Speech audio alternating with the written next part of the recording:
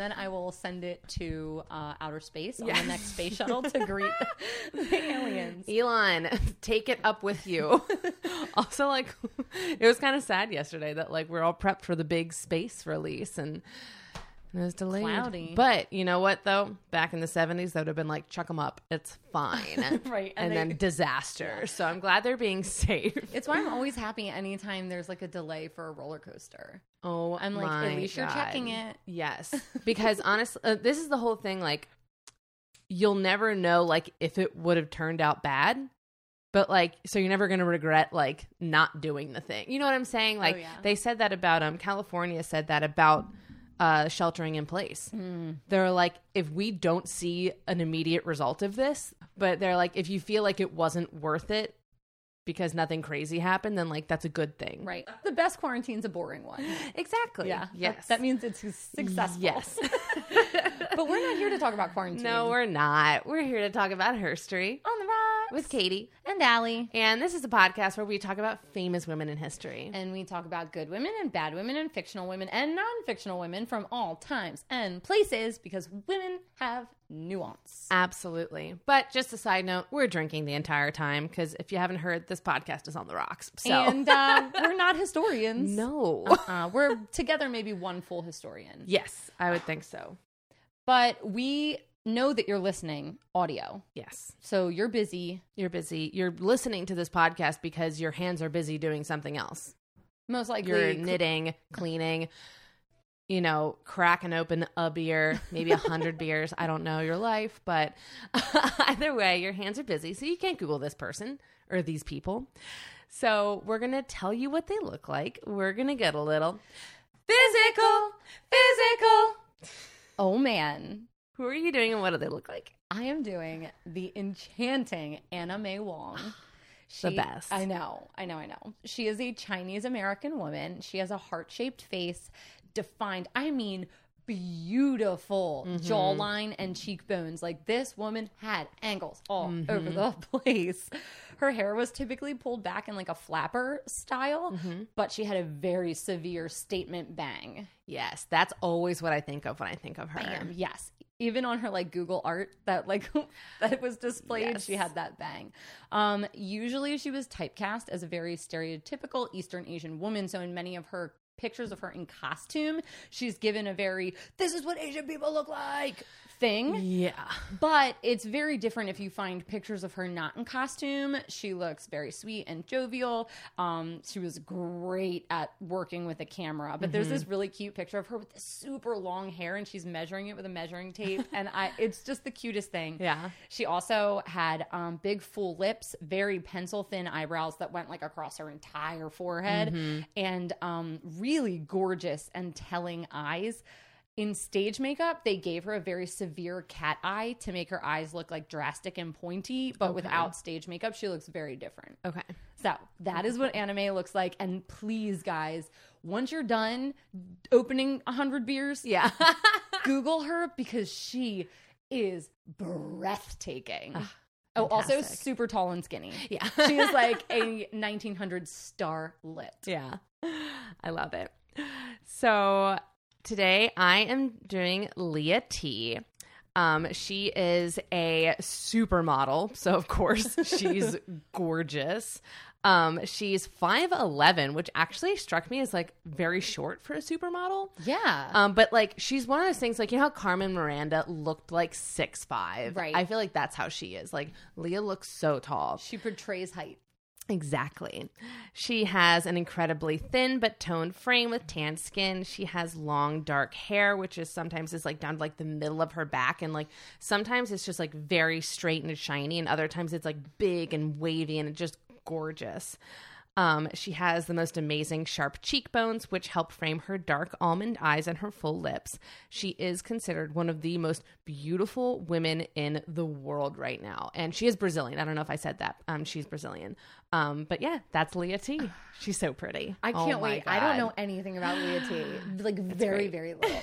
Did we come up with this, or was this a suggestion? No, you had posted about her on Instagram, and like that post, I think, had gotten a lot of comments or something something like that. And so that was how we picked some of the people actually for this season. Yes, we did, with the ones that got a lot of likes. Yes. We were like, okay, I guess people want to know about that. Yeah, exactly. So well, now I remember. Yeah. Do you want to know what you're drinking? I do. It looks delicious. So this is called the Hidden Starlet. Ooh. And it is 4 ounces of orange juice, a half ounce of cherry brandy, an ounce and a half of gin, ginger ale, ice, cherry. Love it. Great. Cheers. So good. I mean, just so, and it's like, today is one of those days in Baltimore where it's insanely humid We and are hot. Swimming through the air. It is so bad. So this feels so good and refreshing. I feel like I said that's about another cocktail you made recently. It would be so good as a batch cocktail. Right. Just like a pitcher of this at a summer party. So good. And it's the same exact color as the last 2 weeks, which is, I'm just going to stick to that because it's going well for me. It is. You're really hitting it out of the park this week. I'm loving it. So can you tell me what you know about Anna May Wong? Okay. I know she was an actress. I feel like she was one of those actresses who made the difficult transition from the silent film era to the quote unquote talkies. I know that she was very angry at Hollywood because they kept typecasting her and they never gave her real parts. And then I think this famous story goes like she was up for like this really important part and they gave it to a white woman and she was like, what the fuck? And I only know this because I just finished the series Hollywood on Netflix, which in my mind is controversial because it was a good show, but like every ending was like the 40s Hollywood ending for like each character. Right. And They're was giving like, them the story they deserved, but they didn't actually get that exactly. story. And they're it's like, not real. look, Anna May won. She won an Oscar. And it's like, but I don't think she did in real life, right? No. She never won her Oscar. So No, it's she like, did not. I appreciate you saying that she should have. And like, but it makes it even more heartbreaking that like in the show they did this thing where like when each character was winning their Oscar, like there were people back home, like it shows like this Asian American family that's like, oh my God, like, and they're like flipping out, you know, because Anna May Wong won. Right. But yes, that was the problem I had with it was like, that's so lovely to portray, but it didn't happen. Right. Like, and we're going to talk about it. We're Okay, going to great, talk great. about the Oscars. Okay. We're going to talk about the Hollywood Walk of Fame. Okay. The Chinese theater with that handprints in Yep. it. We are going to cover all the things that Asian Perfect. people did not have and do not have. And her story, it is just a journey, and she took it like a fucking champ. So let's dig deep. yes, I'm ready. Okay. Anna May Wong was born Lu Tsong, which meant frosted yellow willow, on January 3rd, 1905. What a nice I name. know. But she goes by Anna May. Because, you know, it's easier to say for the white people. So in Los Angeles, she lives 1 block north of Chinatown in an integrated community. There's Chinese people, there's Irish people, there's German people, there's Japanese people. She is the second of 7 children, and her father was a launderer. After all the railroads were built across this country and the gold rush was over, Chinese men could really only take jobs that were slotted for females, like laundry, Right, so yeah. that they wouldn't be threatened, like a threat to white guys. Oh my God. Yeah. That makes so much sense. Okay. So that's where our society comes from today. And then obviously, she has a mother, but her mother is her father's second wife. He has 2 wives simultaneously. Like on purpose or Yes. like, okay. There's one in China. Oh. He went back and forth to China and the US a lot because his dad Okay. was a merchant.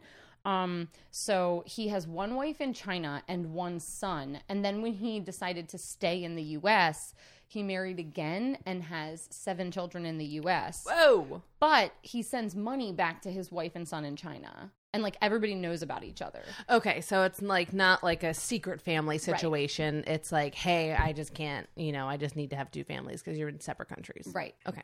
So as long as it's consensual, everybody knows what's happening. And I wouldn't be surprised if that wasn't more common back then. That probably is the thing that happened. Yeah. But her parents were second generation Chinese because both her Chinese American, because her maternal and paternal grandparents had both moved to the U.S. around 1855. So she's third generation Chinese American. She's not like quote unquote off the boat. Like she was born and raised in L.A. Okay. Like she's an American West Coast girly. Mm-hmm. And Anna, like I said, Anna May is the second of the 7 children that live here. When she was 5, her family moves a little bit farther away from Chinatown, but not super far. But they end up being the only Chinese people on the block in their new neighborhood. Everybody else is mostly either Mexican or Eastern European. Mm-hmm. To put that into perspective, this area has around 3,000 Chinese people, but only 1 in 20 of them are female. So she is a rarity. Oh my God. Why are the numbers like that? The numbers are really weird because when they put a lot of laws into effect to prevent Chinese immigration, one of the things they were really cautious about was sex workers or prostitution. So they felt like women that came into the United States, they just got less permission because they assumed Chinese women were prostitutes. That's fucked. It's so fucked. Oh my God. Yeah. Okay. Yeah, this story is going great. But it's so frustrating. It's like, well, it's like if you are a sex worker, it's like all your clients are white men, like coming over in like the 1900s. Like, it's like, again, it's like maybe you should fix yourself instead of not letting me into the country because you're assuming this about me. Yeah. It's kind of like that law. There's a law that in Maryland that no more than like 3 women can reside in the same house together that are over 18 because it's technically considered a brothel. I don't know if it's still in the books, but it was definitely a law at some point. Oh, that is so cool. I cannot wait till my daughters are over 18. We have to look that up because it's like not a crazy amount. It's not like you can't have 50 women living in a house together. It's my God. 3 or 4. We're going to look it up and post about it. Yes. I can't wait. That's great. Now they're, like I said, 2 neighborhoods away from Chinatown, which helps her assimilate even more into American culture. She and her older sister are attending the local public schools. They're getting racial taunts, though, so their parents moved them to a local Christian Chinese school. And the classes are taught in English, but Anna May attends Chinese classes after school and on Saturdays to learn the language and the culture customs. And her family's mostly Christian, but they also follow a lot of Confucianism and Taoism, and that just influences her life the whole time. Yeah. U.S. motion picture production in the early 1900s was on the East Coast, but during her life it moved to L.A., and movies are shot constantly in and around Anna May's neighborhood. So she begins going to these little Nickelodeon movie theaters and becomes obsessed. She starts skipping school and taking her lunch money to go to the cinema. On the weekend when she's working for her dad, she saves her tip money up, and then instead of going back to work, will just like go to the movie theater. And because she's Asian, she has to sit in the segregated seats, which are in the balcony. And she had big visions. She was like, I don't want to be in this segregated balcony for the rest of my life. I want to be on that screen. So this is where her dreaming began. Okay. And her mom knows that she's skipping school and going to the movies and helps her hide it from her dad. Oh my gosh. And doesn't really tell him. And her dad is not happy with how much she loves movies because showbiz in Chinese culture is kind of seen as sex work, because if you think about like tea houses and stuff, it's a performance. You play music, you sing, and then you have some sort of transaction. Well, I feel like that's how it's been forever. So like right now we're reading a book and together for an interview that's coming up. And one of the things that I found really interesting, which I can't wait to ask the author about, is like theaters back in the day, like were seen as like basically brothels, right? And like men would like go in, and like basically every theater was kind of like a dirty movie theater, and like men would go in and like meet up with sex workers to have sex with them in the theater. And this isn't like movies, this is like live action plays. And like I could not, like, I can't wait to get more information on that. But I feel like that stigma has followed actors forever. Right. Of like it's not a respectable career. Yeah. And I feel like it's also followed them in the way that like, well, the only way you're going to get a job in Hollywood is if like you do porn or like, you know, give a producer what he wants or whatever. Like if you promise you'll do nudity on scene. Exactly. Yeah. And I feel like there are so many people who are like, that's not the case always. Like sometimes, unfortunately, yes, it is. But like, just because I want to act doesn't mean I'm gonna be a sex worker. Right. Totally different things. You can act and be a sex worker. Yeah, you can. Absolutely. So shout out to all you people who do both. Right. But that interview, right. I do neither. Yeah. That interview will drop on July 7th when the book comes out. So perfect. Got a little while to wait for that, guys. Yes, that's a little teaser. Jinx. Okay. So she has big blowout fights with her dad over this. Not like relationship breaking fights, but like teenage fights. Like, this is what I want to do. And she says these were the first great battles for her right to have this career. So she got practice fighting with her dad to like get this done. Yeah. At age 9, she is constantly begging the filmmakers through her neighborhood to give her roles, which earned her the nickname Curious Chinese Child. Oh my God. By 11, she had selected her stage name, Anna May Wong, which took her family name Wong, and then her American name, Anna May. Anna May was working at a Hollywood department store when Metro Pictures needed 300 extras to appear in The Red Lantern. Without her father's knowledge, she goes and gets an unaccredited role in this film, just carrying a lantern across the screen. Okay. And that's all she does, but she gets it. And then she starts working steadily for the next 2 years in various movies just as an extra. You're in the background. She's still a student at this time, but apparently came down with this like really awful illness that caused her to miss like months and months of schools. And it was like a disorder where she would have these rapid, uncoordinated, like jerky moments, and it just wasn't getting better. And she's on the verge of like collapse and her like emotional collapse, and her father took her to a person who practiced traditional Chinese medicine, and she just like gets better. Whoa. And she goes, I think I just pursued my way through it. Like, she's like, it was my brain. Yeah. I'm like, I don't know, girl, you were really sick. Yeah. Oh, that's crazy. Yeah. Unable to keep up with school and acting, she drops out of LA high school in 1921 to pursue a full-time acting career. Later, she said, I was so young when I began that I knew I still had youth if I failed, so I determined to give myself 10 years to succeed as an actress. At 17, she succeeds. She scores her first leading role in a Technicolor silent film called Toll of the Sea. And this is available on YouTube. It is so good. Like, and I'm not into silent films, and it is very good. She plays a character called Lotus Flower. She rescues a white man from the sea. Then they have a baby together. Then he leaves and returns with his white wife. Oh. And she is in so much grief and sadness that she gives them their baby and then drowns herself. Oh my God. Like, walks off into the sea. And Variety magazine and The New Yorker single out her performance as great, saying that this is a difficult role and it is botched 9 out of 10 times, and she was the 10th. She nailed it. Oh my God. 17 years old.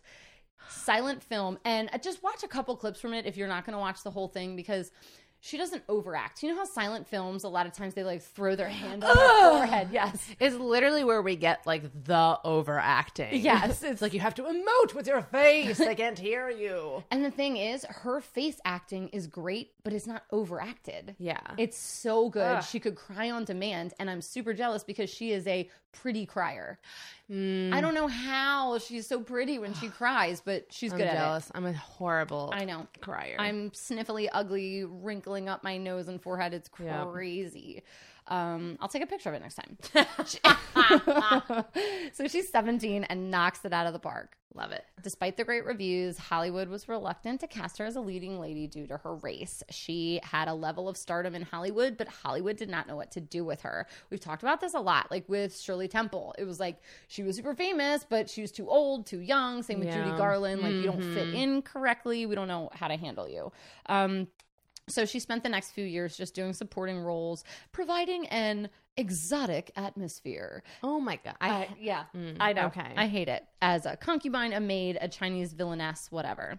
So at 19 years old, Anna May was cast in a supporting role as a scheming Mongol slave in the 1924 movie The Thief of Baghdad. She has a stereotypical dragon lady role. Her brief appearance on screen earned her attention, though, this time not just from critics, but audiences, too. This film grossed $2 million back then. Oh, my God. And introduced her to the public because, wow, in this movie, she is sexy. Really? She is, like, wearing a Princess Leia style bikini. Oh, shit. Yeah. Okay. And like 1920 Bond girl type shit. And people are like, whoa. But these are silent films, so people assume she was born in China. They're like, oh, this Chinese woman. Yeah. They have no idea she's American. Yeah. And do they make her, what, are we still in the silent film Still era? silent. Okay. She's not talking at all. Okay, because I'm curious what happens when she has to start talking. Okay, oh, girl. I'm sure there's a story there. It's so cool. It is so cool. Okay. So it's around this time that Anna May is like possibly having this first affair. Okay. Anna May, spoiler alert, she never marries and never has kids. Okay. And she's rumored to have affairs with men and women through her career, but we have no proof of any of that. No proof of it. Of any of with either sex. Okay. So it's just that's something that's going to keep happening, but it's interesting, and we'll talk about it later when she talks about why she hasn't married. After her second prominent role, she moves out of her parents' house and gets an apartment as a single Asian American woman in the 1920s. Has her own apartment in LA. Dream. She's so cool. Oh my God. She's conscious, though, that Americans view her as a perpetual foreigner, even though she was born and raised in California.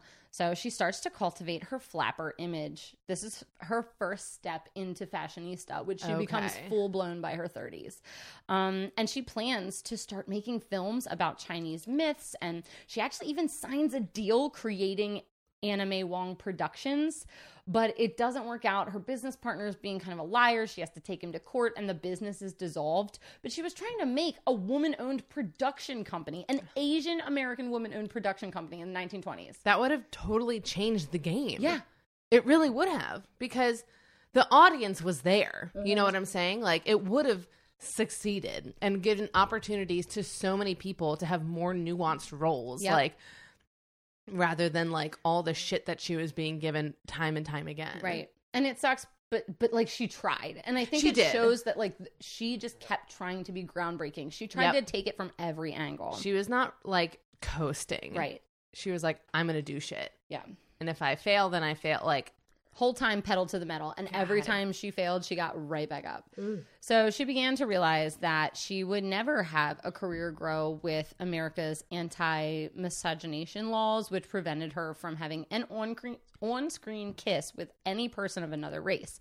So even if the character she was kissing was portraying an Asian man and he was white, she couldn't kiss him on screen because they cast a white guy and that's illegal. So she's stuck. Bananas. I just like don't. It's crazy. Unless they cast an Asian man, she can't have the role. I'm just imagining like an Asian man like stunt kiss double like, Yeah. like thrown in like what's his face did that in the movie Fireproof, Kirk Cameron. He had his wife do like a stunt double role as his on-screen wife because he wouldn't kiss anyone that wasn't his wife in a movie. Oh, interesting. Well, you know what else? At the end of one of the Thor movies, they had filmed Thor kissing Natalie Portman, but then they had to redo the scene and she wasn't available to come back, so it's actually his wife in one of the scenes. They like did her up in the back. Oh my gosh. Like she's Natalie Portman. That's cute. And that's only the first time Natalie Portman will be in this story. Wait, only the first? There's Wait, another time. really? Which is so weird. That's strange. It is very weird. Wow. The journeys we take. You knew. You felt it in me. You're a mentalist. Only for Natalie Portman. Anna May continued to offer exotic supporting roles and follows up with the rising vamp stereotype. Obviously, a vamp is a femme fatale stock character that's mystical and beautiful and a seductive woman that kind of gets a man into a compromising deadly trap. But she also has to play all these roles of indigenous women. She's playing like an Inuit from Alaska, and then she plays Tiger Lily in Peter Pan. No way. Yeah, and they're just like, because she's not white, she can be anything. I never understood that. Like, I think it's so fascinating that, like, I feel like Hollywood has this history of doing that, where it's like, well, Italian men look Native American, so we'll just make them Native American in this movie. And it's like, why not just cast a Native American man? They exist in America, and I'm sure some of them are actors. Like, it's crazy, but they love it. Okay. So again, the next year, she gained critical acclaim for her role in 40 Winks, which they said, quote unquote, was a good Oriental vamp role for her, which horrible. She was disappointed with her roles, even though she got high critical acclaim. So she joins this group to do a vaudeville circuit around that fails horribly, but she keeps going. So she gets invited to the groundbreaking ceremony at Grauman's Chinese Theater and was even invited to put the first rivet into the structure. But she was not invited to leave her hand or footprints in the cement. She could just be there for the ceremony. In 1927, she starred in Silk Bouquet, and this was one of the first U.S. movies produced with actual Chinese backing and money. The movie was set in the Ming Dynasty and featured Asian actors playing Asian roles. So this was groundbreaking the way that Joy Luck Club was and Crazy Rich Asians. And like, those are the two movies I know. It's like crazy that it's like, I mean, Crazy Rich Rich Asians, just came out. Yeah. And everybody was like, holy shit, an entirely Asian cast. It's like, all right. It's like, we should be at the point where that's not front page news anymore. Right. Like, but it is. One of two roles she could play is A, naive, self-sacrificing butterfly, or sly, deceitful dragon lady. Okay. She said, quote unquote, I must always die in the movies, so the white girl with the yellow hair can get the man. Oh my God. And that she joked that her tombstone should say the girl who died 100 deaths. Oh my God. So she had to die at the end of every movie. Like, that was her job. She died on screen so many times. The increasing censorship against mixed race on-screen couples cost her a couple of leading roles, and it made her really angry and disappointed. Tired of it, tired of not being able to get cast as Asian roles, even though she's Asian. She decided, right, because that's the frustrating thing. They're casting her in literally every stereotypical Asian role, but any role that's just calling for like an Asian woman, they give to white women. Right. It's so stupid. It makes absolutely no sense. So she pulls a Josephine Baker and goes to Europe. No way. She's like, forget y'all. And she just leaves. And I want to put a little bit of preface to this. So the Chinese Exclusion Act came out in 1862, obviously before she was born. And that was the first law ever in the United States to restrict an actual race from coming into this country. So it's the end of the Civil War, and they're like, oh, hey, Emancipation Proclamation, and no more Chinese people. Oh, my God. And then, like we said earlier, after the gold rush and the railroads, they were like, we don't have any more need for Asian people. And there was this, like, horrible idea that they were the yellow peril, and they were bringing in these three things: opium, gambling, and prostitutes. Well, and it's really irritating because I hate the idea that it's like, we don't need any more of you, as if there's like a cap to like who can live in America. Mm-hmm. Like, it's super irritating because you would never say that about like white men. Like, we have enough white men. Thank you very much. Right. We have enough people from England. Yeah. Germany, like, whatever. Like, you can stop bringing people over now. Like, Sweden, get out of here. It's like, that's never the case for them. Right. It's always the case for people of different ethnicities. Yeah, and I think maybe other than white is what I mean. Like, I think maybe only like the Irish definitely Oh, that's true. got hit with it. They face some bad shit. Yeah. But it's also coastal. East Coast versus West Coast. Like, That's who you true. hate. And the West Coast was tired of Asian immigration. Okay.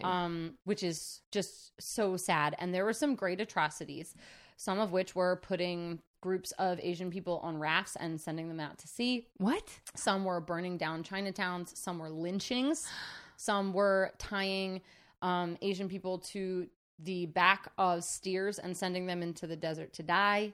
Asian people couldn't own property. They couldn't marry outside of their race. Even if they were American citizen, born and raised in this country, if they left the country and then wanted to come back in, they had to do an interview to get back into the country, which is troublesome for Anna May Wong because she travels all the damn time. It's also, isn't that against the Constitution? Because if you're a U.S. citizen, like... They were seen as partial citizens. Okay. It was like one podcast I listened to. They love doing that, don't they? They love it. One podcast I listened to said it was like you were an American citizen with a little asterisk. Like, you're an American citizen, but you're Asian American. Yeah. And it's something I think that especially as a history teacher, I don't think we talk about discrimination against Asian people enough. No, we don't. And it might, like I said, be a coastal thing. Like, maybe because this is really the Civil War battleground, maybe that's why we talk about it here. But maybe the West Coast covers it very differently. And you know what? I think that that's true because when we interviewed author Julia Kelly, I was thinking, I cannot believe that she learned in school about the Japanese internment camps because she grew up in California. Right. And that was part of her school curriculum, is learning about the atrocities that the Japanese people underwent here. And I didn't know that. I literally learned absolutely nothing about that. Maybe it's also because I went to private Christian school. I don't know. But Possibly. None of my friends knew about it. Yeah. Like, that went to public school. Yeah, it's not covered as widely. I would say it's not as much general knowledge as some of the other atrocities that have happened in the United States. Yeah. So in Europe, she became a star, doing notable films. German critics freaking love her. They were like, she's ours now. We're never letting her go. Literally, they said that in an article. They said she's a transcendent talent. She's a great beauty. And they're breezing over the fact that she's an American born in the articles. Yeah. And because she looks Chinese, and this is in between the World War I and World War II. So oh my God. They're kind of like not touching on that territory, but they love her. While in Europe, she has this inseparable friendship with a woman, and there's a lot of rumors that she is a lesbian because she's also an unmarried woman, and this damages her public reputation big time in China and the United States, especially China, who already thinks that she is a slutty slut. They are not happy. It's like you're already a damaged woman because you're like an actress. Yeah, so don't go around being a lesbian as well. How could you? Wow. Yeah, and these rumors obviously really embarrass Anna May's family because they feel like, oh my God, we didn't want her to be an actor, and now this is reflecting badly on us. She did her last silent film in 1929, but this was an important film because it was the first of 5 starring roles that she got in British films, and it's called Piccadilly. It's really good. She plays like a dishwasher, you know what I mean, like at a restaurant, but it's a good role, and she does a good job. While in London, she's romantically linked to a guy, but this is where she makes the flip to talkies. Okay. So silent film to talkies. And she's also on stage a lot. Most of the performance she did in like Germany and first in London was stage acting. And she even, oh my God, everybody YouTube, Anna May Wong singing opera in German. She is incredible. That sounds great. It's really cool. So she's over there. And there's this movie called The Flame of Love. She recorded it in English, German, and French. And I mean, she gets lauded for it a little bit because it wasn't great. And then she does this play where in the UK where they kind of make fun of her for her California accent, calling it Yankee speak. I love that that's the accent she gets made fun of for is California, because the California accent is ridiculous. Yeah, guys. Probably being close to all that water. Yeah. This that's great. Our accent is so dumb. It is so dumb. And Tess sent us a message on Instagram about that. It was so funny. Oh my god. Yeah. The water down at Washington. Did you go down by the ocean? You're down in Little Italy. We're idiots. We're idiots. Anyway, all of this negative speak about her, the way she talks, prompted her to go off on her own and get a vocal tutor. I need a vocal tutor. She gets a vocal tutor from Cambridge University. Okay. And she becomes a master of French, German, English, and gets rid of her American accent, which a couple podcasts were like, she's like Madonna. But, I think Madonna just made up her own accent. Yeah, it's bizarre. This is where she got her deep, strong, amazing voice, because she had a vocal tutor. And it's why, like you said, she is one of the few actresses that helped make the transition between silent films and talkies. Cool. She worked for that. She did not just like get it. Yeah. In 1930s, American studios are like, whoa, who's this girl who's great in Europe? Oh, it's Anna May. We want her back. Yeah. So they like call her back over, and she's offered a contract from Paramount Studios with the promise of some leading roles. Her training in Europe helped land her some roles on Broadway, but when the play director wanted her to act using stereotypical Japanese mannerisms to play a Chinese character, she refuses. She's like, my knowledge of Chinese style and gestures tells me that this is not how I should be acting this part. Anna May's mom dies around this time. She gets struck by a car in front of their house. Oh my God. So, yeah, very weird. So her dad actually moves back to China with his other wife and the younger siblings. Wow. Okay. So he's like, okay, wife number 2 is dead, so I'm going to go back to wife number 1. Yeah. And this is kind of important because Anna May had been paying for them to go to school. So this is kind of an interesting transition for her. Okay.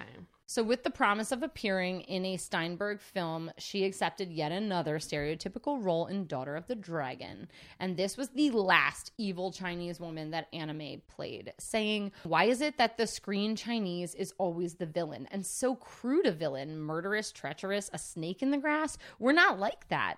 How could we be with a civilization that is so many times older than the West? Whoa. So she kind of becomes a little bit of an activist for her cause, which is before activism is important. Mm-hmm. And she also starts to turn her concerns to actual China, who, before the United States got involved in World War II, Japan had taken China and Korea as colonies of their own. So she's like starting to like speak out about like World War II before anybody in America cared. Yeah. So when she's 27 years old, she stars, and this is worth watching, beside Marlene Dietrich in Shanghai Express. They are both sex workers, and people get to talking about maybe them having a lesbian relationship. I love that. I know, Marlene Dietrich, that would be great. And she doesn't die in this movie, and it's the highest grossing film of the year. There we go. And she totally outacts Marlene Dietrich. She kills this role. But Chinese newspapers are like, you suck. Stop being a sex worker in movies. You're putting out negative stereotypes about Chinese women. Which totally hurts her, because she's like, man, I just want... Like, I'm trying to do all the things. Because she's juggling. When you're juggling, like... Cultures. The weight of, like, 2 different cultures. And, like, it does suck because she already knows that, like, she doesn't want to do the stereotypical sex worker, you know, dragon lady roles. But she's like... But I feel like that one was a little different because she's like, oh, no, me and this white woman are in this boat together. It's not like I'm the sex worker and she's the wife. And I don't die at the end. Yeah, and I don't... Yeah. That makes me really sad that she wasn't getting that support from, like, that makes me sad. It kind of leans on like what happens to her later in life, that she kind of always had this pressure. Okay. In Europe and America, she has become a fashion icon, and it is plastered everywhere that she is the world's most beautiful Chinese woman. Today, she's like what I said you would call a fashionista. She knew her body. She was comfortable in her body. She could work her angles. She had a friend who was a photographer, always took pictures of her. She is incredibly beautiful and just a true starlet. Like, I cannot say more how much she is old Hollywood. And she is, like, I think it's hard to be like, oh, she's a beautiful Asian woman, because so often Asian women are, that stereotype of being a sexy Asian woman is put on them. But she is a classy ass starlet. Yeah. Like, she has got class out, you know, her ears. Yeah. She's so beautiful. After her success with Shanghai Express, Anna May's Hollywood career returns to its old pattern, specifically because of our favorite, the Hays Code acts. Oh my God. That keep pressing down on really censorship in movies. And MGM says, you look too Chinese to play these roles, the Chinese roles that she's auditioning for. Which so stupid. It is so stupid, and it's what created a horrible mark on Hollywood known as yellow face. Yeah. Well, and I feel like that also happens to like Black women with like darker skin. They're like, you look too Black for this role, and it's like, what is that even like? What? How am I too Black? I'm a Black woman. Yeah. Like, what do you want from me? Yeah, and I mean, obviously they did that with blackface too. Yeah, absolutely. And Hollywood, with that era, I mean, there's so many movies. We talked about it with Breakfast at Tiffany's. Like, there's so many classic movies that you should feel uncomfortable watching. Yeah. Because there are marks on them that are unforgivable. And, you know, that yellow face is one of them. Yeah. After missing yet another role for being Asian, she's like, forget it, I'm going back to London. And she even appears, she goes there for 3 years and then appears in King George's Silver Jubilee program. Love it. People in Europe are like down for her. And when in London, she got to appear in a kissing role with a male lead, which she later remarks is one of her favorite films because she felt like she was like breaking the American, you know, rules. But then I actually heard a interview where a Chinese woman was talking about this week, and she's like, it was so cool to hear her say that, but like, I also wish I could do a role where I didn't have to kiss somebody now, because it's like I'm seen as such a sex symbol. It's like almost flipped. It's the opposite. Yeah. So she hears Pearl Buck's novel The Good Earth is set to be filmed in the United States, and she wants this role. It's an Asian character. The name's Olan. I mean, she returns to the United States for this role. She makes it known to the public that she wants it. She makes it known to Hollywood that she wants it. Newspapers all over the country are like, Anna May needs this role. This is her role. But they cast a white male lead. And she's like, well, fuck. So they cast a white female lead, both Austrian, weirdly enough. And she's offered the part of the white female lead's younger sister. And she's like, I can't take it. I'm not going to do that. I'm not going to play this younger sister surrounded by an entire white cast. So she turns it down. From what I could tell, her screen test for the female lead was incredible. Yeah. Like, she would have been a household name today still if she had gotten this part. But the woman who did get the part, the white woman, this goes back to what we talked about at the beginning, won an Oscar for this role. The white woman who got this part. So I wanted to bring up a little bit about Oscars right here. In terms of the two acting awards, Best Supporting Actor and Best Actor. In Best Supporting Actress, there have only ever been 4 Asian women nominated. Only one win. Oh my God. A Japanese woman. In Best Actress, only 2 Asian women have ever been nominated with 1 win.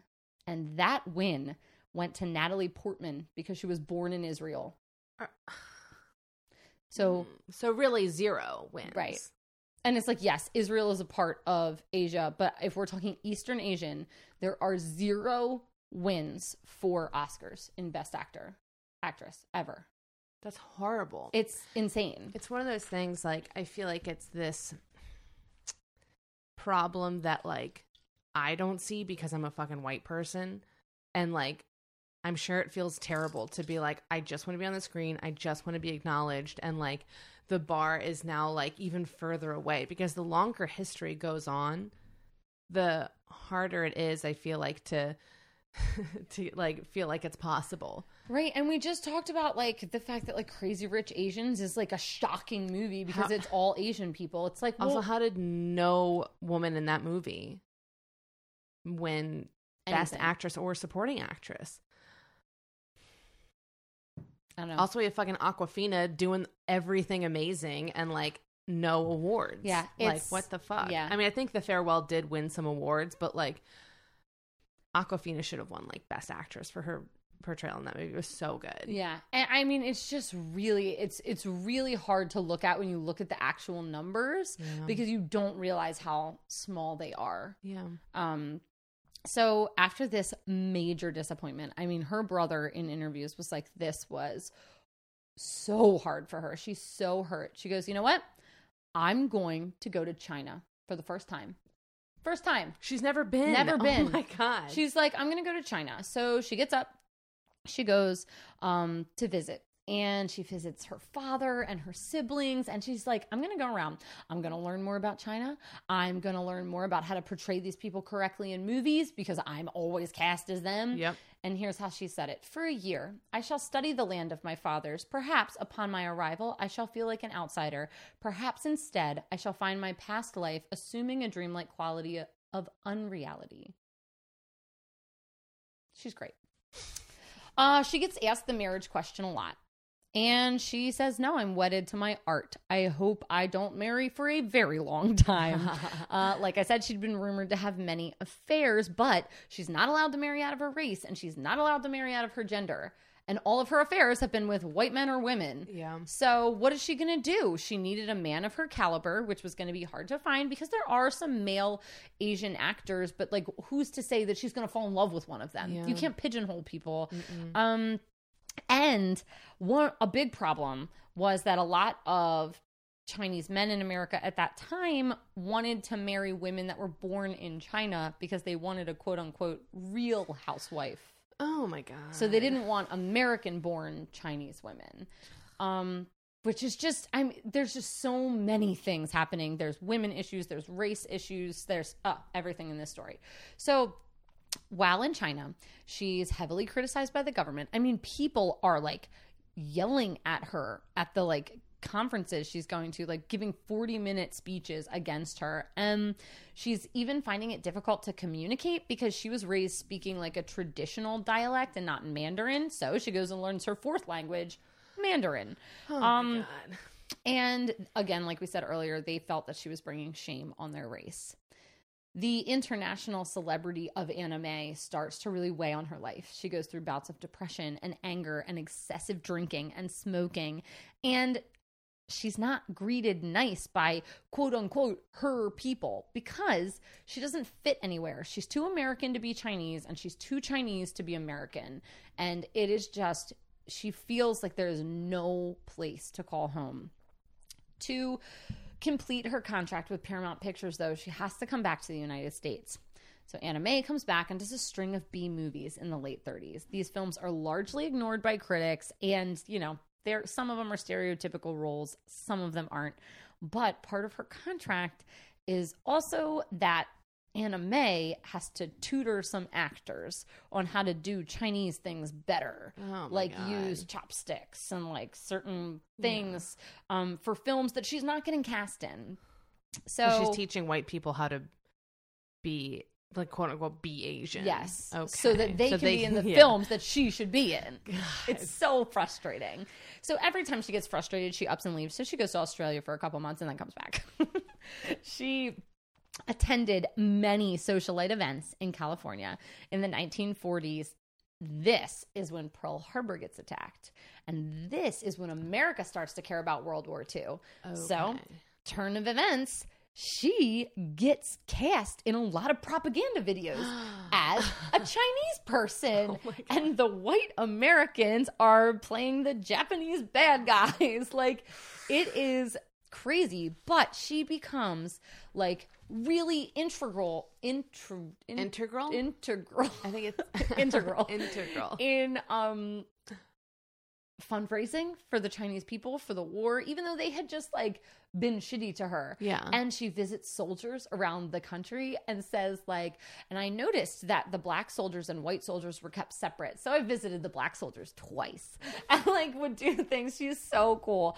And then the wife the wife of the leader of China comes to visit the United States. There's a huge fundraiser and 30,000 people go to the Hollywood Bowl to hear her speak and to raise money for China.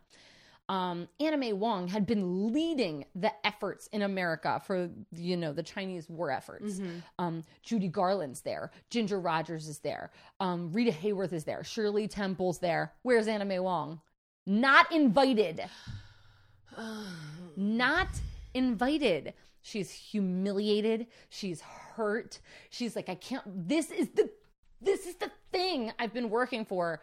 Not even invited. She says, well, you know what? I'm not going to be a star this way, so I'm moving on to television. So she lands a role as like a detective with like another male lead, and then she lands a role as like a surgeon. Like she starts playing these weird untraditional roles. Yeah. And then she became the first Asian American woman to star on a TV show called Gallery of Madame Lu Tsong, which she plays the title role under her birth name. She was a dealer of Chinese art in this show, with like international intrigue. Mm-hmm. There were 10 half-hour episodes that aired before it was canceled. Reviews were not very good. Oh. But unfortunately, it's one of the shows that got dumped into the East River in the 70s. Oh, so there are none of this show that exists. The next TV show to star an Asian American woman didn't come out until 1994. And it's ridiculous. Yeah, it was called All American Girl. In 1953, she suffered an internal hemorrhage, and the hospital put like 8 quarts of blood in her to try and keep her alive. Her brother, was trying to help her out. She has all these financial worries now. Her health is spotty for the remainder of her life. She lives like 10 more years, but she has to start like selling her jewelry to pay hospital bills because they weren't paying her a lot because she was Asian. In 1956, she releases footage, though. Her entire year in China, she had been filming.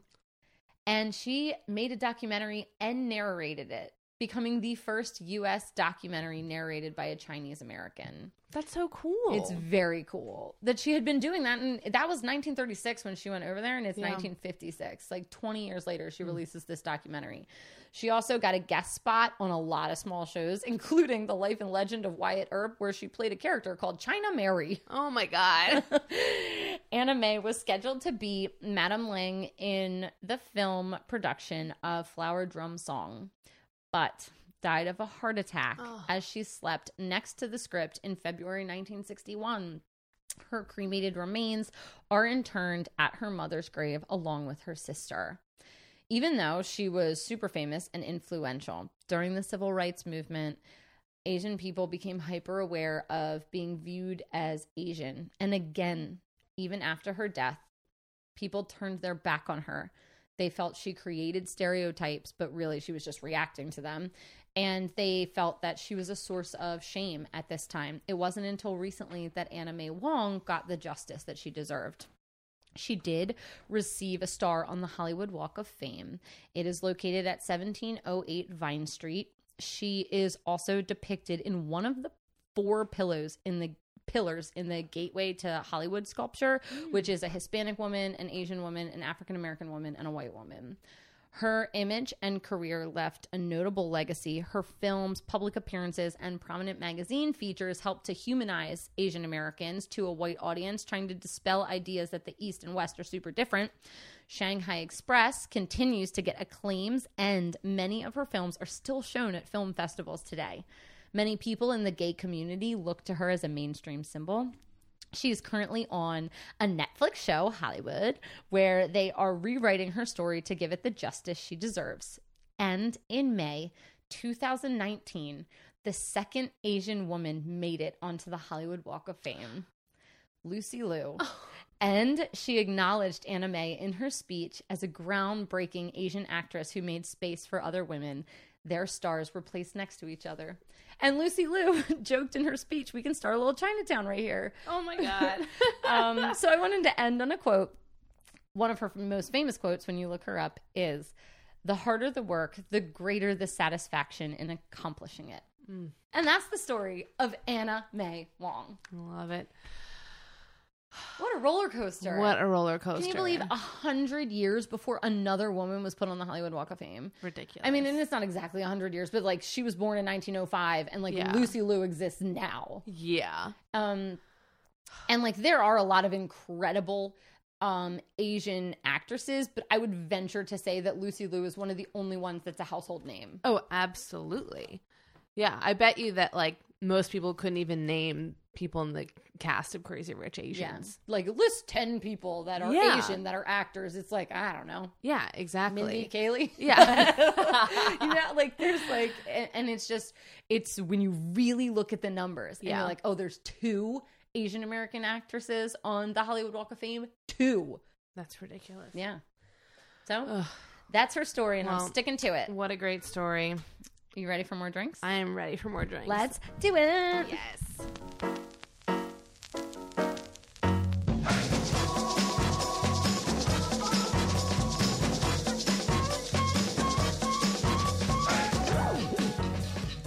All right. So we are back.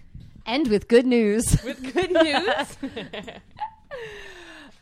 Yeah, we're excited about a lot of things that are coming down the pike for us. So just stay tuned. A little more teaser thing. We got a really exciting email. But I guess should we? I don't know. We can wait till next week. We'll wait until next week. They'll see it on the gram. Yeah, we got a good email that might need some confirmation. Yes, exactly. We don't want to toot the horn too quick. But we are back with a second story and a second cocktail. Allie, do you want to know what you're about to drink? I mean, it looks beautiful. It looks effervescent. Is that a smell or a look? Both. Okay. Well, it looks effervescent. So this is called Spilling the Lea T. It has no tea in it, so but it is 1.5 ounces of cachaça, Brazilian like rum. So we've used that before when we did a person for. I think we used it when we did the bearded lady, right? I think so, or something. I can't remember who we used it for before, but so it is cachaça or cachaça. I didn't know exactly how to pronounce it. And then 1 ounce of triple sec. Fresh lime juice, fresh grapefruit juice. I mean, I was like putting the pedal to the metal on those citrus fruits today. And then you top it off with ginger beer, and then you put a big like slice of grapefruit, like just fresh grapefruit in there, and it's served on the rocks, and it looks delightful. So I can't wait to drink it. It looks really good. Cheers! Oh no, it's really I'm full to the spilling top. Everywhere. That's fine. It's delicious. Ooh. It's citrus, but it's such a different citrus feel to my drink because my drink was orange juice. Mm-hmm. And this is a lot of similar ingredients, but doesn't taste similar at all. And I feel like cachaça is like, you know how mezcal is like the smoky version of tequila? Oh, yeah. Yes, I feel like cachaça is that with like rum. Like it has this very distinct, like peppery, like smoky taste to it. And I can like smell it like on my like hands too, like even, and I just poured it out, like. But it's great. It just adds something a little different to the cocktail, which unique. I really like. Yeah. So I'm pretty pleased with this. So tell me, what do you know about Lea T? Lea T is from Brazil. Yes. Lea T is transgender. Mm-hmm. That's it. Mm-hmm. That's all I got. Right. Now, I'm going to warn you, her story isn't that long because there really isn't that much on her. She's very current. She's very, like, new, but the things that we know are very interesting, and I'm excited to tell you her story because it also puts a spotlight on some other shit going on with transgender politics in Brazil at the time, right now. So, perfect. Let's get into it. Lea was born Leandro Cerezo The female version of her name that she goes by now is Leandra Medeiros Cerezo, but she goes by Lea T professionally. So we're just going to call her Leah for the remainder of this episode. I don't want to dead name her. I just want to, make sure we are being respectful of her choices. So we are just going to call her Leah. She was born in Brazil on February 19th, 1981, but her family moved to Italy when she was very young. So that was where she was raised. So she speaks multiple languages. She speaks Portuguese and Italian. Oh, wow. Yeah, and English. Her father, Toninho Cerezo, was a very well-known Brazilian professional football player or soccer. And her mother was a devout Catholic. That's like all we know about her. Oh. Leah has 2 brothers and a sister, and in what she called just like a very normal life growing up. But she describes sex as being at the forefront of her mind from when she was at a very young age. She knew from early on that she was different, and she experienced same-sex attraction, but she just kind of hid all of it because she's like, I don't know what to do with this. No one else is feeling this way, so I'm just going to not talk about it at all and stuff it down. Because it's just like what kids do when they feel different, especially in the 80s. Yeah, 80s and 90s is not when you're going to be really talking about this. So as Leah grew up, she said she tried to be happy just living as a gay man, but something just still wasn't right. She said, I wished so much to simply be a gay man. It would have been just so much easier for me and my family, but I wasn't. I was just born in the wrong body. And I want to point that out because this transition can be so painful for people. I once heard someone talk about how they didn't think that it was real, that you could just wake up one day and feel that you're a woman or a man. And maybe that's how it happened for some people. But in hearing a lot of these stories over the past few days specifically and years, it's just something that it seems to me like you always kind of know something's going on, but you can't quite put a name on it. It's inherent. Yeah. Something's been telling these people for years that I'm not like this. I'm something else. I'm someone else, something's wrong. And it's a really difficult decision to go forward with actively changing who you are. And you're not changing who you are, but you're changing a lot of things, and it's very scary. So I just don't want people to think that you just wake up and decide that you want to cut your penis off, Right. Because I think that totally belittles the work and effort that goes into transitioning. Absolutely. And we've talked about several trans people on the show, and every time I am blown away by the stories of just the emotional trauma that's involved with this. Yeah, it's really difficult. And that's not to say it's difficult for everybody. For some people, I think it could be, maybe a little bit easier, but it's always going to be hard. Yeah, and especially and there are a lot of barriers to people who want to do this. Yeah, in a binary society, it's just hard. So, and she just and she says, I don't want this for myself, it would be so much easier if I wasn't like this. So I just want to point that out because it's not easy.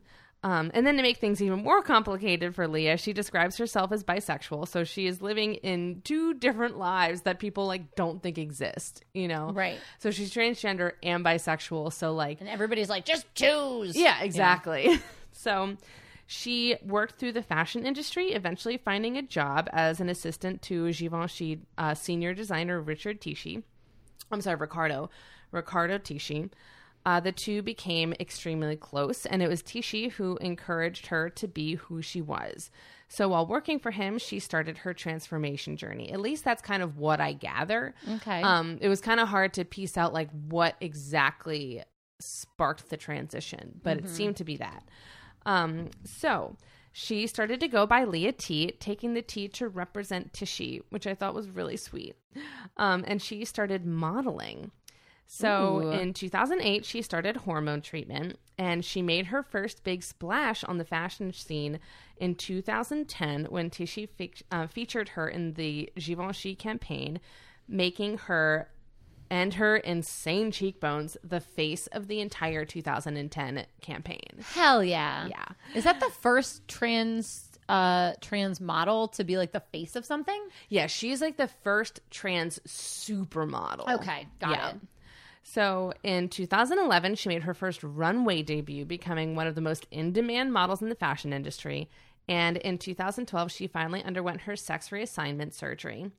And she's like at this time going on like talk shows and stuff. Like I got a lot of this from her interview with Oprah, which, you know, there are like some problematic things, like, you know, the language obviously even just a few years ago isn't as refined as it is now. Oh my God. Our language at the beginning of this podcast in 2018 is like not as refined. We've matured. Yeah, exactly. You can imagine that culture matures. Like it does. You mess up.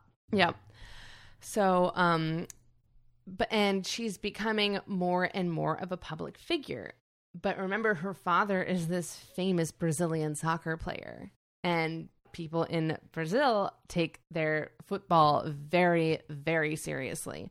So she's becoming well known, and people are like, oh my gosh, how do you think about this? What do you think about this? And the media likes to paint him as being like very against Leah and like, that's not my child, like da da da da da. But when Leah speaks to Oprah about it in 2012, she told the story of her father saying, you know, if you want to be a man or a woman or a dog, I don't care. I love you. And we always go to dog. We do. It's so sweet. It's a sweet sentiment. It is. Like, I'd love you no matter what is what he meant. And so I'm sure that it was really difficult. But when she talks about it in public, she's like, my dad loves me. And when he went to one of my early fashion shows and saw me walking down the runway as a woman, he called my sister and said, I can die a happy man because I know that Leah is happy now. Oh, that breaks my heart. And I think that is also something we don't talk about enough. We like not love, but like we are attracted to the stories of like the horrible monster parents that like don't accept their child, and like, you know, because those are the ones that like are so heart-wrenching. Well, it's like you came out of something through adversity, and sometimes, you know, sometimes parents are just really fucking helpful. Yeah. And it just like, I don't know. Is that our first cussing of the episode? I don't know. We've been so tame this evening. And I don't know. I just think it's really sweet that he's like, I love the sentiment that he said, like, I can die a happy man, because I feel like sometimes, like, when you're a parent who's very in tune with your child and they're going through something like that, which might be the last thing on your mind, you don't know what's going on, but you know they're not happy. Mm-hmm. And he knew that, you know, Leah wasn't happy for a long time. And now it's like, he's like, no, that's it. You did it. Like, you found your thing. Like, you found your thing. Exactly. And I just love that. Her mother was a little slower to accept Leah because of her strict Catholicism. But BCW is at it again. Mm-hmm, benevolent. Well, these are benevolent Catholic women. Similar to the Christians, but a lot more praying on the rosary. So, but she like still like, you know, is coming to accept her and made it clear that she still loved her. And then when her grandmother found out, she told Leah that she was worried. She was like, I just don't know what's going to happen. When I see you next, you're not going to be the same person. Like, I don't want to lose my grandchild. And then when she saw Leah for the first time, she said, goodness, but you are the same person. Like, so sweet. So now she still works as a model and is a very open advocate for transgender people. She has said in interviews that she considers herself like transgender even more so than like a woman per se, because she's like, I'm not like, she wants people to know that like trans people can be separate if they choose to be, you know? And it's like, I'm trans and I'm very proud of that. And like, because some people are like, you know, I transitioned, I'm fully a woman or a man now, and that's how I'm living my life. And I don't talk about that, which is a totally acceptable route to go. Absolutely. You know, but she is specifically like a trans activist. Well, because being an activist is difficult. Yes, it is. So like, if you are going to put yourself out there, like, you got to be ready. Yep, absolutely. So, okay. And she talks about things that affect trans people specifically. Like, she talked about how scared she was to undergo the surgery. She was like, you know, I'm afraid that it's going to hurt mentally and physically. She's like, I'm very worried about that. And I'm scared that I'm going to regret it. Like, what if I get done the surgery and then I'm like, oh, wow, I kind of missed that. You know, what happens then? Because I think that sometimes people think when you're a transgender, you either have to go all the way or you're like not trans or whatever. And it's like, there are so many people who are like, no, I am. I just don't want to undergo that surgery. Right. You know, because it's very intense. It's emotionally and physically exhausting. And if you don't want to do it, you don't have to. And it's also so expensive. Yeah. We talked about that with the Martha P. Johnson episode. Yes. Like, that was not a practical solution for her. Yeah. And it's totally fine if that's not the route you want to go. It doesn't belittle your identity, right? Like, however you want to identify yourself. So I just think it's cool that she talks so openly about her struggles with that. It's not just like, yeah, I did it and I feel fantastic. Like, right. It's like, no, it's really hard. So she has been featured in editorials in Vogue Paris, Numero, Interview, and Love in 2011. She was also on the cover of 2 editions of the spring-summer 2011 edition of this big magazine called Love, and they did a really cool feature on her and this like really extensive interview, which is really great. And it's just great too because she wants other young trans people to see her and to talk about these things. Like, she talks in that interview about how, like, yeah, it like really hurts when you have to like tape your balls and your penis up and then like sit on them for like a seated photo shoot. Ugh. She's like, it sucks. Like, and then she is in this magazine Love, and she has this feature of her like kissing Kate Moss. She's also graced the covers of international editions of Elle, Marie Claire, Gracia, Glamour. And in February 2015, Lea T was chosen by Forbes magazine as one of the 12 women who changed Italian fashion. Wow. Really cool. I mean, Italian fashion is a big... Yes, it is. Second only to Paris, maybe. Yeah. And then one of my favorite things, in 2016, Lea T went to the Olympics. Brazil was hosting the Olympics that year, and when the 465 members of the Brazilian Olympic team entered the stadium in the opening ceremony, Lea T was the first one that everyone saw. She was like riding this like kick-ass like tricycle bike with like all this Brazilian stuff on it and the Brazilian flag, and she's like riding in, and she's the first one you see, which is so cool, and she looks amazing. So I just think it's great. So if you can look it up, do it, because she's amazing. That's great, because they featured other fashion models too. Like Gisele Bundchen was like part of the opening ceremonies. Yeah. It's like, if you are on caliber with like Gisele Bundchen, you've made it. Exactly. So she has been involved in numerous campaigns from big brands, including Pantene. She is officially noted as the world's first trans supermodel, as we said. And she has undoubtedly trailblazed the path for trans models of Brazil to have a safe haven in the fashion industry. One of these models is Brazilian-born Victoria Sampaio. Victoria is the first trans model to grace the cover of Vogue magazine in 2017. And she started making a name for herself when Ed Razek, the president of Victoria's Secret, declared that the company would never hire a transgender or plus-size model. Wow, fuck him. So there was incredible backlash, obviously, and a year later he resigned and Victoria was hired as the first trans Victoria's Secret model. And she's gorgeous, obviously.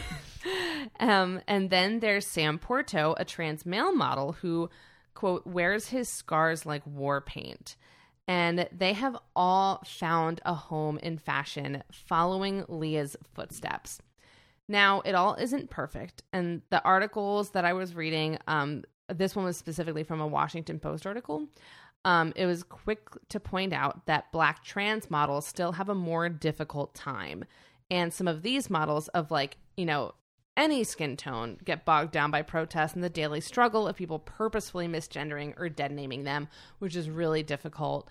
It's just, it seems like, oh my gosh, you've made it, but they haven't. Right. You know, like, I think it was Victoria talks about, like, yeah, when I first started, like, getting, like, bigger and bigger gigs, like, the makeup people would refer to me as he and, like, use those pronouns. And is, like, actually, Victoria, she has never revealed her, like, birth name because she's like, I know if I reveal it, people will use it to attack me. Use it to attack me, exactly.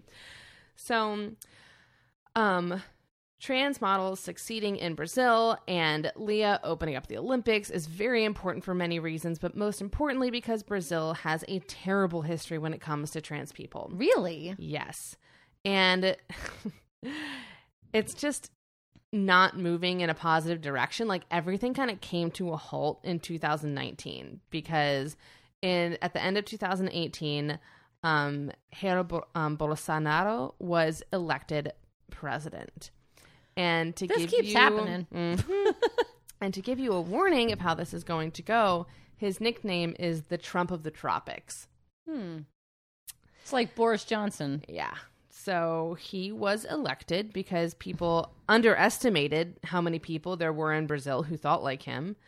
People literally were saying, no, he's too toxic to win. So then they just didn't go out and vote because they're like, he's never going to win. So, like, what does it matter? That happen before. I know. And he won on a campaign of promising to lock up crooked politicians and make it easier for police to shoot drug traffickers. Sound familiar? Yeah. In fact, when he came to the U.S. and spoke alongside of Trump in the Rose Garden, he spoke of all the good work his government was doing for the, quote, respect of traditional family values and opposition to gender identity. He's specifically brought that up? Specifically brought that up. That's bullshit. The father of 5, he has 5 children, said that he would rather, like, he said he would be unable to love a homosexual son and he would rather his son die than be gay. That's the most disgusting thing. He said that in public. This is the president of Brazil. And he was elected. I cannot fathom wishing death on a person because of their sexuality, let alone my child. Yeah, it's terrible. So, during Bolsonaro's first week in office, his Minister of Women, Family and Human Rights said that from now on, boys will wear blue and girls will wear pink. They tried to, like, be like, there'll be no, that was basically what it's saying is, like, no more cross-dressing. Like, absolutely not. Like, you'll wear male clothes, you'll wear female clothes. He once told a female congresswoman that she was too ugly to be raped. And he our president says shit like that. Yeah. Oh, cool. And he once said about a black community who were descendants of slaves, quote, they do nothing, they are not even good for procreation. He is so terrible. And he also cut public funding to LGBTQ-centered TV programming in Brazil. And he also vowed to revise school textbooks to remove references to feminism, homosexuality, and violence against women. What is wrong? With the bigotry. It's ridiculous. Why is the world voting for is it the last stand? Is that what it is? Is it the last stand in the battle that they've been fighting? And now, you know what I mean? How right at the end you get your second wind. I legitimately think that we constantly underestimate how many people think like that because I guess you're right. I mean, think about, like, it's constant, and I feel bad because it surprises me because I'm a middle-class white person who, like, has never had to experience this on a daily basis of, like, it's like that, it's the SNL sketch when, like, I think it's, it's like the sketch where it's, like, election day, and I think it's Dave Chappelle, and everyone is like, I can't believe Trump keeps winning, and he's like, I can believe it. Like, you guys don't live in the same America that I do. Right. I can totally see how this would happen. And white people are like, what the fuck? And it's like, yeah, it's unbelievable to us because we don't experience it every fucking day. Okay. Yeah. I'm totally on board now. Like, you're right. And it's something that, like, I still have a hard time wrapping my head around, and I just have to kind of throw it up to, like, it's because I don't live, you know, like, I mean, I do live in that America, but I don't see it as clearly. Like, I don't think I'm woke enough. We're definitely not. And, like, and that's what I'm saying. We're trying. But that's what I'm saying. It's like, I think that I'm part of the problem, and I probably am, but there's, like, people who are seriously part of the problem. No, absolutely. And his just dangerous alt-right thinking has made it even more okay to target trans, gay, and black people in Brazil. And according to the Washington Post, more trans people are killed in Brazil per year than anywhere else in the world. What the hell? At least 163 trans people were killed last year. And life expectancy for transgender people there is 35 years old. No. Yeah. I'd be like 35. Nearing the end. It's ridiculous. Brazil's reported murders of trans people made up 47% of the number globally.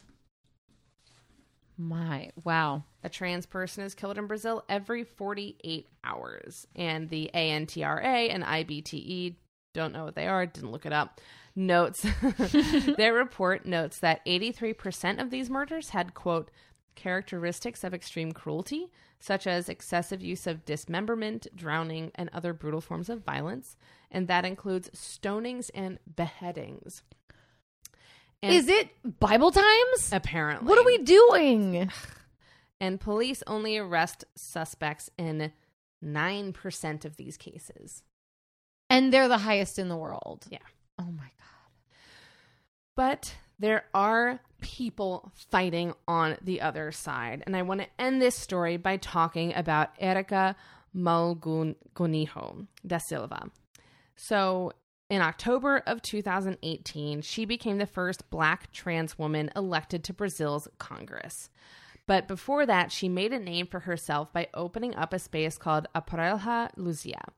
It is a 10,000 square foot center which brings together the Afro-Brazilian population, like from like all over the country. People can come here. It acts as a place of community and a place of resistance. So she's like, you can come, you can have your band play and just hang out. You can have a rally. You can come here and make protest signs. You can do whatever you want. This is your space to get together and brainstorm or just hang out, because she said it's just a place for the Black people of Brazil to just come and escape the toils of the daily racism they face. Wow. Which is like horrible that a place like this even needs to exist, but I'm glad it does. It reminds me of base when you're playing tag. Yeah. Like you are running so hard to get away from the people who are like literally trying to get you. Yeah. It's like to have a base. It's like just so you can breathe free for a second. So, she is motivated to fight racism through social tourism in the Quilombos and indigenous territories as a strategy to kind of combat discrimination and advocate for the protection and visibility of minorities, as well as to promote a sustainable economy. Because, again, Brazil was kind of at the epicenter of the Caribbean slave trade. Okay. So they have a huge, again, Afro-Brazilian population that are descendants from the slaves that were brought over from Africa. Right. And they are still discriminated against to this day. I mean, I just talked about that book that I read and how it's like the main character of the book is like a young, like, quote unquote, like white kid. And he has a lighter skin tone. So like, he has a lot more privileges than his, you know, quote, Black maid, you know, and it's just a really interesting social dynamic that, again, I don't think about because I don't really think about Brazil, frankly, that often, you know, but they have such an incredible history of these mixing of cultures and how Black people are still, you know, just affected by racism down there, you know, and I don't know. So she is working for that.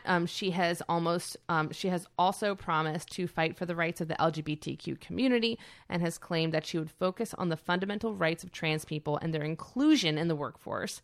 She also plans on supporting proposals that benefit homeless people and she reviews housing programs. She desires to promote a compassionate reception in hospitals and police stations for survivors of sexual assault, and she advocates for the guarantee of civil rights and tolerant care for women seeking abortions.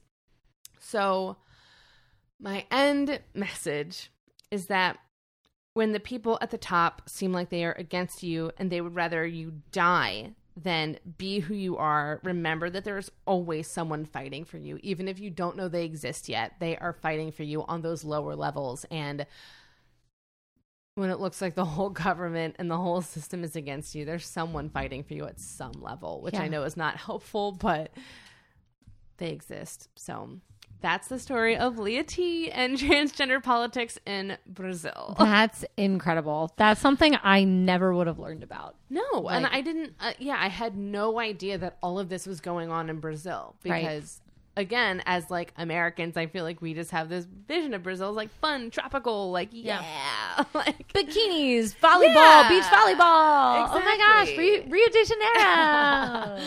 So that's my story, and I'm sticking to it. Yeah. And if you have any more resources to point to us, listeners, I would love to learn even more about this because I feel like I did like a surface level scratch. Yeah, send them our way. Yeah, we love your advice. We love your extra detail. It's so great. Mm-hmm. So, all right. Well, I think we need to talk about these women in a segment that we like to call Just the Two of Us. Well, I mean, I feel like one of the central parts of both of their stories is that they like grew up somewhere other than their nationality, but were both seen as exotic. Yes. Like the exotification of both of these women is interesting because Lea T, because she is transgender, it's interesting that she actually doesn't get those questions as often as like Anna May Wong did. Right. Because people are so focused on that like it's almost like, oh, I'm glad you're not like fetishizing me, but like her ethnicity is not part of the role because they're so obsessed with her gender identity. Interesting. Yeah. I thought that, to your point, it was very shocking how they both felt like Anna May Wong was like, I'm either too American or I'm too Chinese. And I feel like Lea T was also living in these two worlds where like I can't identify a gender or people won't let me identify a gender. Obviously she has identified as she, her, hers, but and then like I can't, if I'm identifying also as bisexual, it's like I'm either to this or to that. I'm not like I'm skating some sort of line that people don't want me to be in. No, exactly. And I think it's interesting that we both brought up in our stories that we didn't know that this was a problem for people because we are so like, as much as we have expanded our world with the internet and this day and age, we are so unaware of the things that plague people of other cultures and other races because we grew up in an area where like that wasn't at the forefront. Yeah. Like Brazil and like Asian American actors and actresses were not on the forefront of my mind growing up. And it's just, I mean, it's a privilege thing. It is. Like, no, it totally that's is. not a problem for me. So how could it be a problem for somebody else? Which is part of the issue with society, that we won't acknowledge that problems beyond our vision exist. Yeah. And I think it's so interesting that like when these problems become real for us, it's when we look at the numbers. Yeah. We both brought up very specific numbers of like, this is how many trans people are killed in Brazil every year. This is how many Asian American, or just Asian female actresses have won awards in Hollywood, and like, it's interesting too, because one's a really low number and that's a problem. And one's a super high number and that's a problem. Oh yeah. And I mean, both people were, born into a body that knew they were supposed to be something else. Yeah. And it's like, it's not that Anna May Wong didn't want to be Asian, but when she was sitting in that segregated section of the theater watching the screen, she's saying, that's where I belong. I don't belong here. And that's the same thing that Lea T did. She was like, I was born into this body, but I am going to do something about it. Yeah. And the thing is, one is something that you can change now. And one is something that you can't and you shouldn't have to. Anna May Wong should never have felt that she wanted to change her race. Right. And it sucks that, like, she would have more easily gotten roles if she was white, wanting to play an Asian woman. Oh, yeah. Than actually being Asian. Yeah, she spent her whole life acting like she's someone that she's not. And I feel like a lot of trans people probably go through that struggle in the beginning. Like, I'm acting like I'm this gender, but I'm not this gender. Yeah, no, exactly. And I also, like, I was thinking a lot about how it seemed to me that Anna May Wong had to go through all of these things, like, pretty solo. Oh, yeah. I felt like she was doing all of her fighting and struggling just, like, by herself. And that made me so sad because I feel like with Lea T, she actually had some people that were like, oh, no, we support you. Yeah. Because thankfully it was, like, the early 2000s and it wasn't a perfect time for being trans. I mean, now is not there hasn't been a perfect time for being trans yet. Not yet. Not yet. We're working towards it, hopefully. Not with, Trump and Bolsonaro the new president, yet. Yeah. But I just thought that was a really interesting part of their story is that, like, Anna was like, I know I'm going to have to, Anna May was like, I know I'm going to have to do this alone, but I'm going to do it. And she just worked so hard. Yeah. I think the thing that's sad about it is, like, I pictured her while I was doing a lot of these stories, after not being invited to really crucial things that she had been fighting for, or like having to do these stupid roles, like going to bed at night alone and just laying down and being like, why? Yeah. Why am I even doing this? And then there's people like Lea T who did get invited to the Olympics, to the opening ceremony. And even though Anna May Wong and Lea T are not the same, from the same country, don't have the same backstory, Anna Wong doing the things she did led to people like Lea T being able to break out of their box. Well, you need somebody to do it first. Even if it's not somebody who's your direct role model, you absolutely need an advocate. Absolutely. And I wrote that I feel like they both made space for other women by humanizing who they were. So it's one of those things, like, everyone says that it's like the problem doesn't seem like a problem to you, or like it doesn't seem real to you unless you know someone personally. And for them, they're like, all right, well, I'll be that personal person, that's like, I'm an Asian American actress who's really good at my job. They were falling on the dagger for people. Yeah, exactly. And I'm not going to get any respect, but I'm going to keep trying, because she could have easily been like, all right, I didn't get that role. I'm done with Hollywood. Like, fuck you guys. But, like, she kept fighting. And for Lea T, I feel like her whole platform is like, no, like, I'm inviting you in. I'm telling you, I'm answering your questions. Like, literally, like, and she does it so gracefully. Like, I mean, Oprah was like, but where do you put your penis? Which is like, oh my gosh. And like on like daytime television. And it's like, she's like, well, like, this is what I do and this is how it works. And it's just, again, that humanizing aspect of, like, sometimes I think you literally need to see another person experiencing it or talking about it for you to kind of get it, because the facts on paper sometimes aren't enough. And sometimes even knowing someone isn't enough for a lot of people. And that's why we're in the situation that we are with 2 Trumps in Brazil and America. Oh my God. I mean, I saw it so clearly when Kate McKinnon gave her speech at I think it was the Oscars, about Ellen DeGeneres. Oh my God. Broke my heart. And it was just so beautiful to be like, I knew I could be gay because you were gay and you told me it was all right. And so that was the beautiful part about the end of Hollywood, is like, you see, and I think this was like a good choice they made, of like, they showed, people who were like the people winning Oscars at home, just crying with tears of joy that like a person like them was awarded this amazing achievement. But I think where the show lacked was I think they should have had like a note at the end that was like, this is fictional. This didn't happen. The first Black woman like won Oscar for leading actress in this date because like, you know, and then Anna May Wong didn't actually win an Oscar, and the first Asian American woman to win an Oscar was in this date. Like to bring and people it's Natalie back, Portman. Yeah, Natalie Wood. Wait. Oh, Natalie Portman. I thought you said Natalie Wood. Mm-mm. Natalie Portman is listed as the only Asian American actress to win an Oscar for Best Actress. Okay. So because she was born in Israel. Yeah. I thought you said Natalie Wood for a minute, and I was like, oh, that's weird. Like I didn't even know she was born in Israel. Nope. But I forgot. That really threw me off because I was picturing someone totally different in my mind. Wild, right? Yes, super crazy.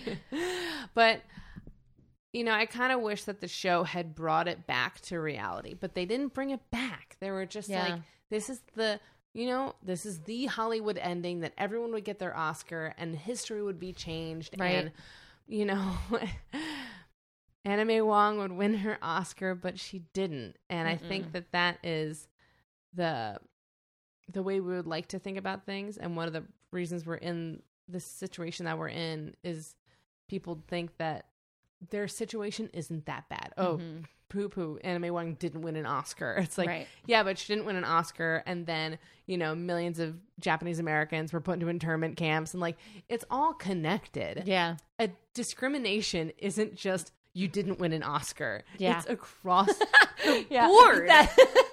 Oscar's so white and also murder. Yeah.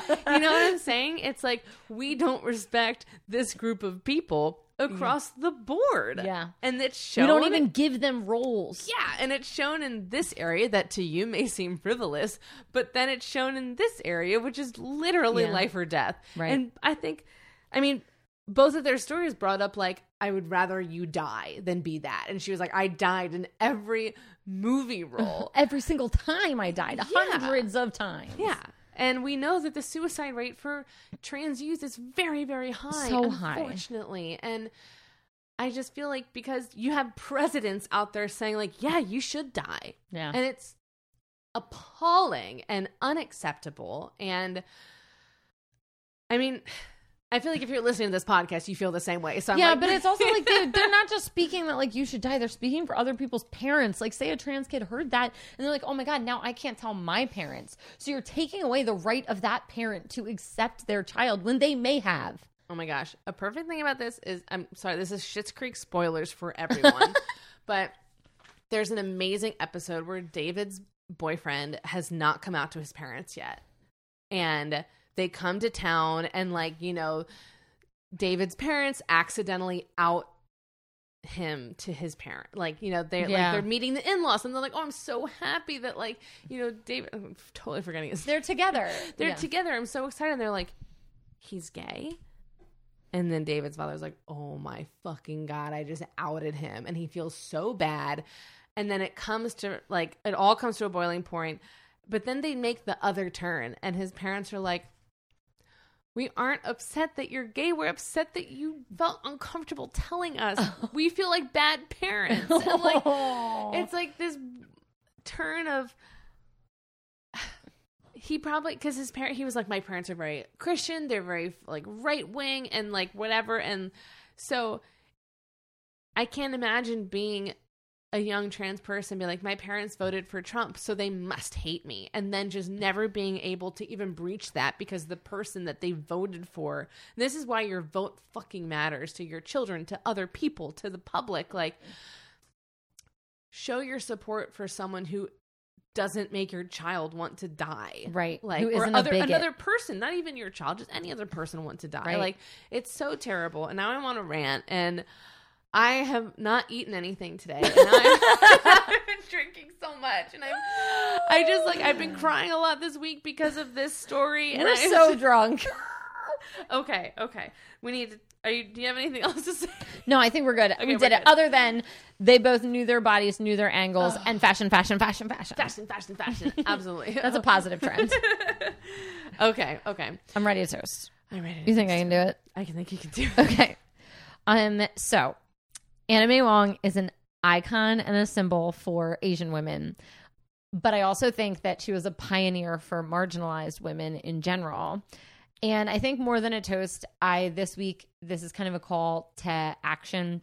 We got a really sweet review this week on iTunes just about really like knowing your own biases like as a person. And I think as a call to action, it's really important to seek role models in women that don't look like you or don't have like a similar story to you, because it's something that marginalized women have had to do for a really long time. Like Anna May Long did not have a rule book to follow. She had to create the rule book all by herself. And I think it's really powerful, and it brings humanity to all of us, even when we're different.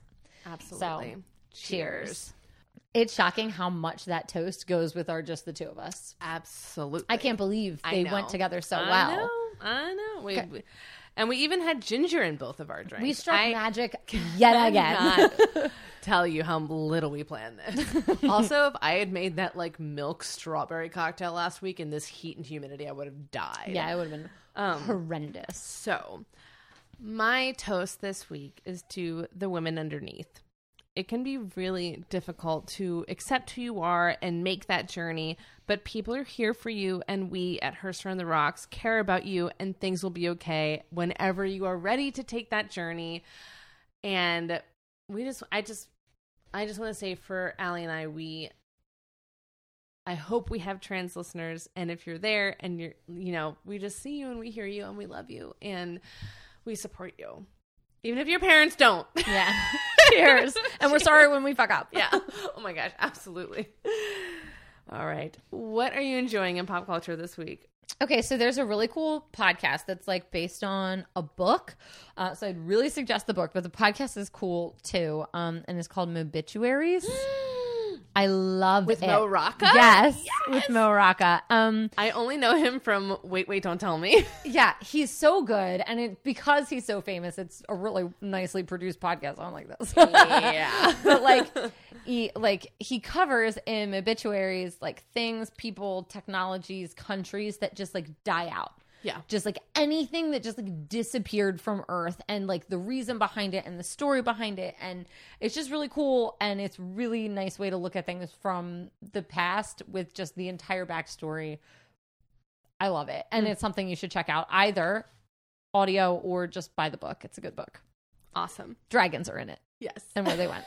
I used one of his episodes for my Audrey Hepburn. Oh, did you? Yes, I did. He did a lovely episode on Audrey Hepburn. He does a really great job, because he actually goes out and talks to famous people and like does interviews, and like it's listen to that instead of this. What are you doing? Please. Why are you here? I'm going to promote this week, speaking of Trump, a hilarious Instagram. So she is Sarah Cooper, and she has this Instagram, and it's at Sarah CPR, and she does these voice dubs. So she plays like Trump's actual audio, and she does like a lip sync to it. But it's not like a song, like she's literally just talking. And so you can't say that she's making fun of him per se, because it's his actual audio. Like, he said these things. It is the funniest thing that I've seen in a very long time. That's good. I need some funny. It's so great. And it's like, and also because I can't watch him speak, but I can watch him speak through her. And it's fantastic, because it's the best way to be like, this is how stupid he is, because I'm not altering this at all. I'm just using his exact I'm using his exact words. It's crazy. So it's great. Sarah CPR. I highly recommend it for a laugh. That's great. And she also wrote 2 books, which is really cool. So check them out. But yeah, so I think that's it for us. We need to sober up. Oh my God, yeah. And get back to our lives. We're on Twitter, iTunes, YouTube, Facebook, LinkedIn, Instagram, LinkedIn. We're killing it. We're everywhere. Soon to be all over the world. Soon to be someplace big. And we'll tell you about that when the time comes. Yeah. And then look out for our interviews. We're going to be posting a couple more special episodes soon. So we'll keep you updated. Just again, if you want to be updated, follow us on the social medias so you know. And please rate and review us on Apple Podcasts. It's our favorite thing. We get so excited, and it's great, and we love it, and we'll post it on Instagram when we get it in. Sometimes it takes a couple days because of the thing. I was going to say the cloud, but I don't know if that's what it is. Yeah, it's just iTunes takes forever to post reviews. Yeah. So, but just know, we love you. We care about you. And we want you to never forget that well-behaved women write exclusively in cursive. True. And they rarely make history. Bye-bye. Goodbye.